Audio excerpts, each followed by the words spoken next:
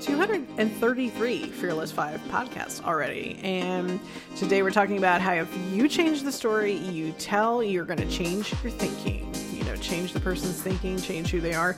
So this leads to changed behavior and getting more out of life. So, you want to know how to do it? Here we go. Welcome to the Fearless 5.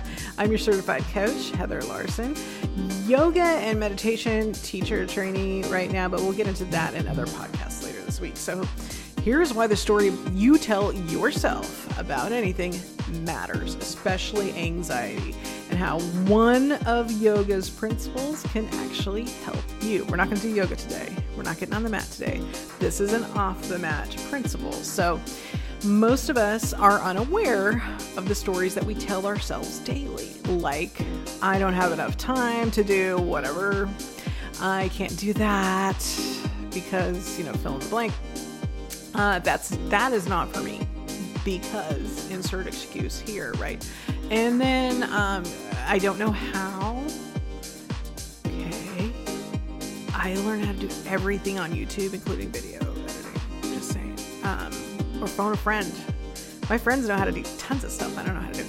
And then there's a story like, I'm not good enough to do that, or that's just not for me. That's not for people like me. Have you done that one? Have you done that? I've done that one. Okay, so what we really need to be asking ourselves is this true? Is it true? Are any of these stories that we tell ourselves true at all? These are thought patterns.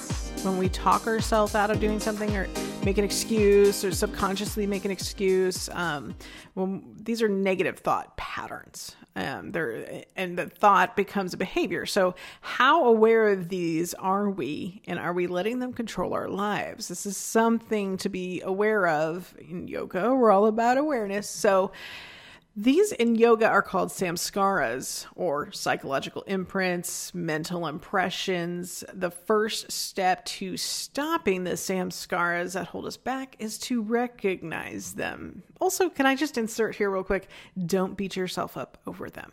Okay, so here's an example of busting a negative, harmful thought pattern in just 2 minutes. So a much younger friend called me one night. They were freaking out, smoking a cigarette, asking for me to like give them help in calming down. Like, how can I calm down? I have to do this thing right now, right? I don't know if I can do it. I don't know what's going to happen. I have social anxiety. This is horrible. That whole thing going on. Okay, so they were about to go out with somebody, and they were petrified of this social anxiety hijacking their brain and making them shut down. And they just kept saying, I know, I'm going to shut down. I know it. So that's a story they were telling themselves. So, okay, let me put the life coach hat on, let me tell you a different story. It's a samskara. When you tell yourself that, oh, I have social anxiety and I'm going to shut down. Because spoiler alert, whether they had social anxiety or not in that moment, if that was really what was going on, they did not shut down because I gave them a different story to tell themselves.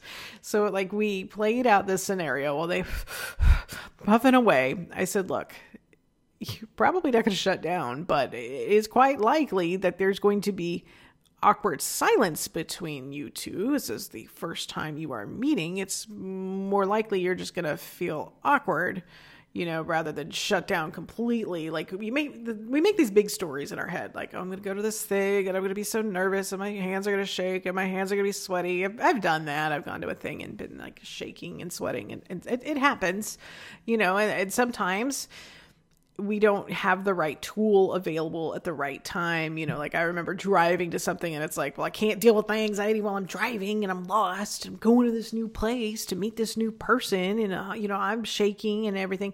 And then sometimes people find that endearing, oh, you were so nervous to meet me. And other people are like, hey, I think I'm going to move on. So anyway, what happened to my young friend is they then took the story that I gave them to think about, and internalized it and decided, oh, maybe I should be more afraid of awkward silence. And then they chitty-chatted through the entire meeting, which is great because they actually did not shut down. And they made themselves a new story and had a new experience, and it went well. And then they met up again. So, that's what happens when you shut down this story. You could change it. You could shut it down. You could start different at any time. So instead of shutting down, they recognized every moment of awkward silence and jumped in. Like, I've got to fill this awkward silence. I've got to talk. I'm going to talk. Which is fine. It worked for them. The conversation flowed. They got to know each other. They weren't preoccupied with the story of like, oh, I have social anxiety. That's who I am. No, they didn't label themselves with that, and it worked for them. They met a second time, and let's remember that becoming overly chatty too is also kind of an anxiety. Okay, it's not kind of. It is an anxiety response. So, but it is better than shutting down completely. So we can call that progress. So when you change your story, you change your thinking, and that leads to changed behavior and getting more out of life, which is the entire point. So that's a fearless moment that I got to see one of my friends have over the past week or so. And that's what we do here. It's the Fearless Vibe podcast. Lose the fear. Get your ass in gear. We are on all of the podcasting platforms and then YouTube as well, and video on Spotify, and show notes at destinyarchitecture.com. And there's other things that I should probably do housekeeping wise, but we'll save that for another podcast.